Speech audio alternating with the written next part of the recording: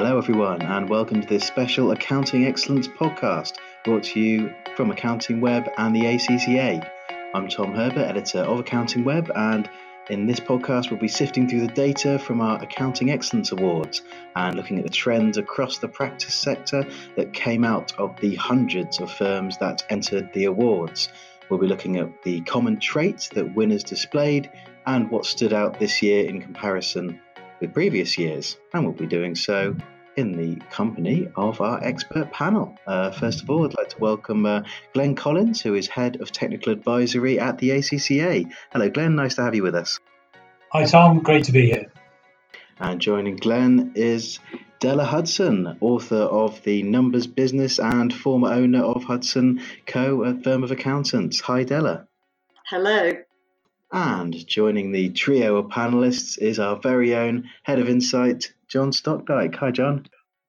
Hi, Tom. It's always a pleasure to talk practice excellence and to hang out with Glenn and Della.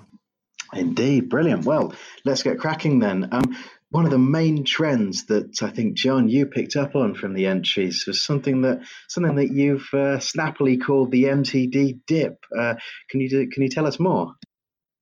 Okay, an overview. We've been running this program for 5 years, and everything was looking very logical and steady over the past up until the last 3 years, and just suddenly everything's gone a little bit like a switchback since 2015. That was coincidentally the date George Osborne announced the death of the tax return. We saw a dip in innovation in 2016.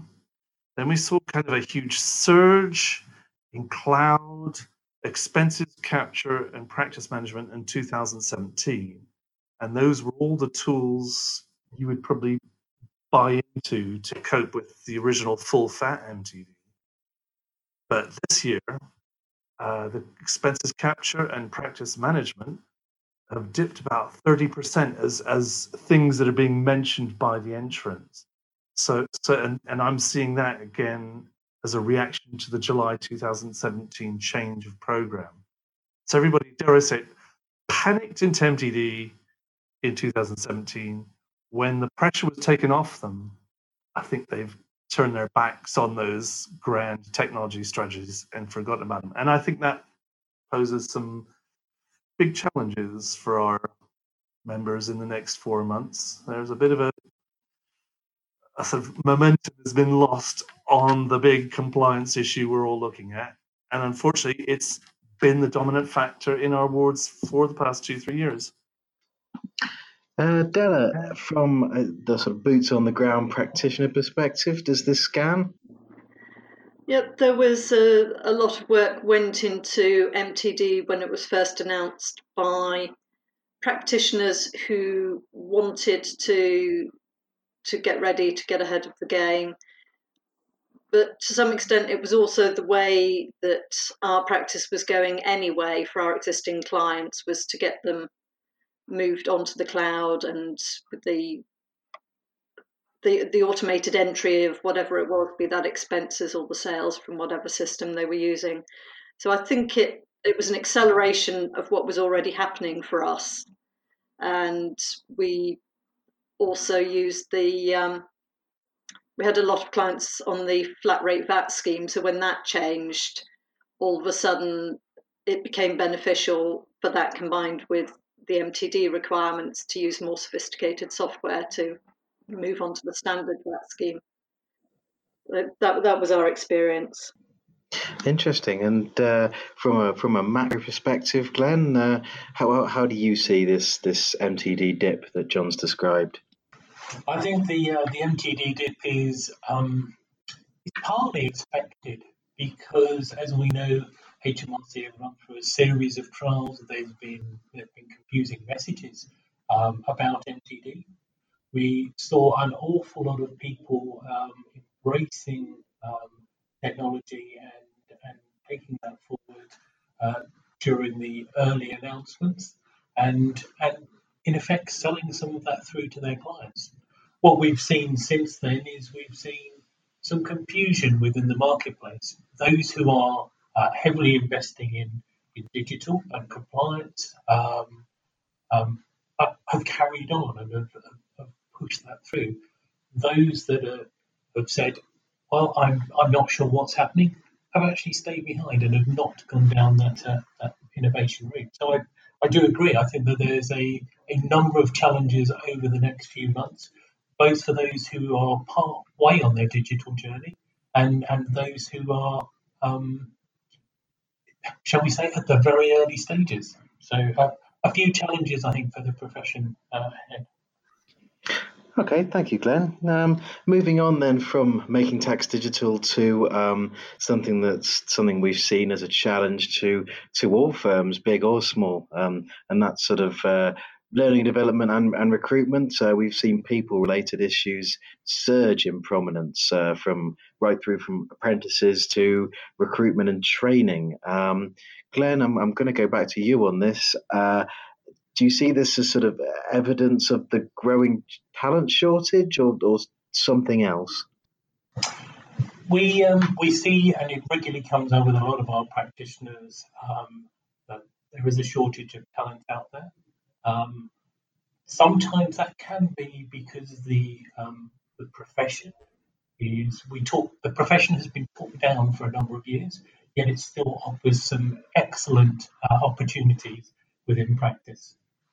We are interestingly seeing an awful lot of people come through on that apprenticeship route, and an awful lot of those people look towards small and medium-sized practices to actually get their experience. So we're seeing people coming into the market now actually looking to the small firms to gain experience, because actually you learn about business within a small firm. You learn about good quality advice within a small firm.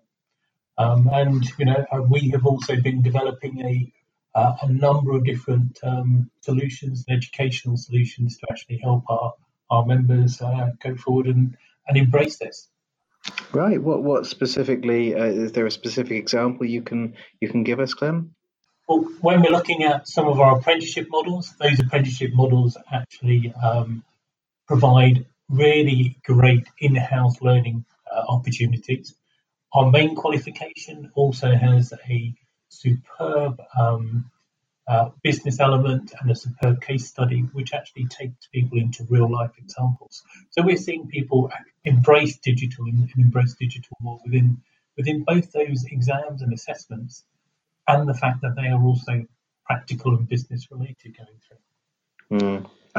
Della, obviously, I think you went into practice originally because of your sort of frustrations around the lack of flexible working when you'd come back from a break. I think after having children, you were looking at sort of FD work, and there wasn't too much around that would give you what you wanted. So you obviously, within your practice, you sort of expanded this flexible working to your staff.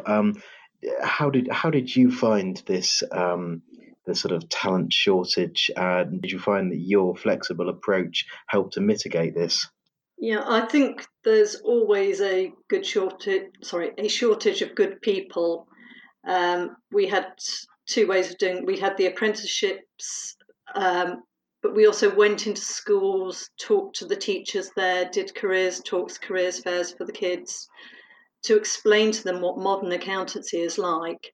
It's not just about the numbers, and we'd give work experience. So that was sort of the youngsters coming in, but we also had the flexible working, which is why I set up my own practice. There was no reason I couldn't offer that to other people as well, be it because they were parents or for whatever reason they wanted that.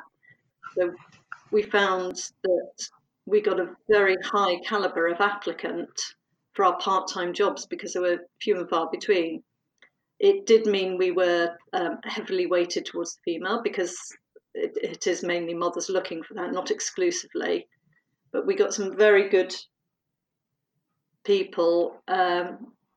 The difficulty with part-time staff is always communication. So we needed decent practice management software for the official stuff, and we'd have a monthly lunch and learn for the unofficial stuff, where we'd catch up what was happening in the business, with clients, CPD people had done, we'd share, and also a decent amount of pizza was consumed in the process.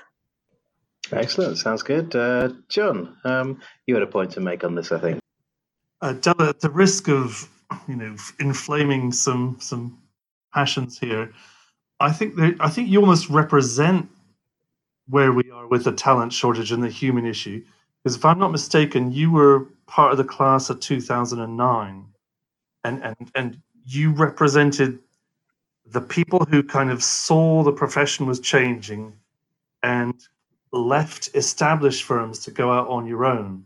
There was a real surge of that around 2009 up to 10, up until the unpleasantness after that. Or it was like the crisis made people go out of big firms and they were able to set up on their own. Now you've sold out. There was a drain back then from the MIG firms. You've prospered in your own firm, developed your own people, but sold out. And we've seen a lot of that happening in the marketplace at all levels. And I almost wonder if some of the larger firms are doing this, not just to acquire clients, but to acquire skilled accountants, if that's how pressing things is for them. And where we first saw this surge was among firms acquiring new teams, and they were sort of resetting their competency frameworks and brand values and putting a lot of effort into getting their people into the new organizational culture. So that's just how we see it in the numbers, but I wonder how it felt living it. Well, that sounds as though things have turned right around. It used to be that people trained with the big firms and then moved on to the smaller ones, and now, because people are setting up in a smaller way, they're training people to then be acquired by the larger ones to get that different skill set in. And I think in a smaller firm, it's so easy to keep up with changing times, because almost as soon as you've decided to do something, you can implement it. We don't have a procedure to call a board meeting to discuss it, to have a vote on it, to have a proper study of it. It's all a lot faster, which has its downsides as well, but we're able to move with the times and do things in a way that the larger firms can't. And it's also more appealing as well to do things at the sharp end. I get a lot more satisfaction on doing things to help clients rather than dealing with in-house bureaucracy. So I don't know if that's why other people are moving out of larger firms and corporate life. For working is just one bit of that, how employees are looked after. Great, thank you, Della. So from one sort of trend to another, as it were, and things like we definitely saw an uptick in firms applying with things like business advisory and the increase in virtual finance director services and the sort of forecasting KPI work that comes with it, as it were. Glenn, is this the sort of beginning to the end? Is this the sort of canary in the coal mine for compliance that we've been talking about, or just a sort of shift, a sort of subtle undercurrent? When we're looking at compliance, you actually need good and high quality business information being recorded. So I would say that it comes as a given that good compliance is there and good compliance is actually being delivered. From that information, from that knowledge, you can actually talk to your client and you can start to give that good quality business advice. I think quite often the term advisory has moved around and virtual FD has moved around. We've all used them, but actually it's underpinned by good information on which to support your clients with, which to support their businesses with. It's also, your clients will demand some of that for you. but they will also expect you to come and point out some of those opportunities for them. That's been made easier by having good and high quality information available to you, and cutting down some of the the costs of that information by making sure it's digital. Great, thank you, Glenn. John, along with this sort of advisory and sort of virtual FD work, referrals has sort of tracked almost in parallel with advisory, hasn't it? Yeah, referrals and advisory was something Glenn and I talked to our video series 18 months ago, and that close relationship, the way advisory dipped last year, so did referrals. The MTD effect was basically diverting attention and resources away from the firms, how they could grow, and it was just purely solving the compliance challenge. Now they can put that aside.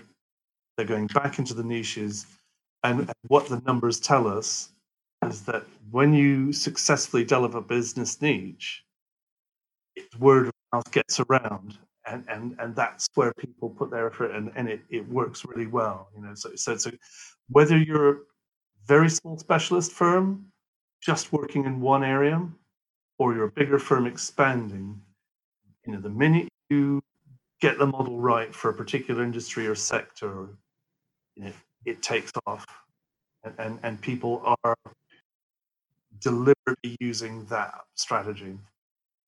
John, can I just also add into that? I think a point Della made earlier is really important, and that's actually smaller firms can be really nimble and can spot opportunities. And I think that's quite often, if your management time is being taken up by looking at an area around compliance like MTD, you can sometimes lose that that ability to look at some of those other areas. And I think it's really important that firms look and take on those opportunities, especially around good quality business advice. Yeah, thank you, Glenn. So the final trend that we'll be examining in this podcast is around digital marketing. So this continues to surge, but without an accompanying increase. Obviously, we saw sort of referrals tracking in parallel with advisory, but in terms of digital marketing, we have not seen an accompanying increase in the usage of CRM tools to track whether the marketing is effective. Is this a problem, John? I think it is. It dipped in the past years of the level of people mentioning it, whereas actually on our that's in the practice side of the Accounting Excellence Awards. When we look at the prevalence of CRM in accounting, the software survey, that is at least growing a bit, but it's just steady increase. And when you contrast the angle of the curves on the chart, and you add up all the effort going into social media and video, events, seminar, webinars, it's dwarfed by about 3 or 4 to 1.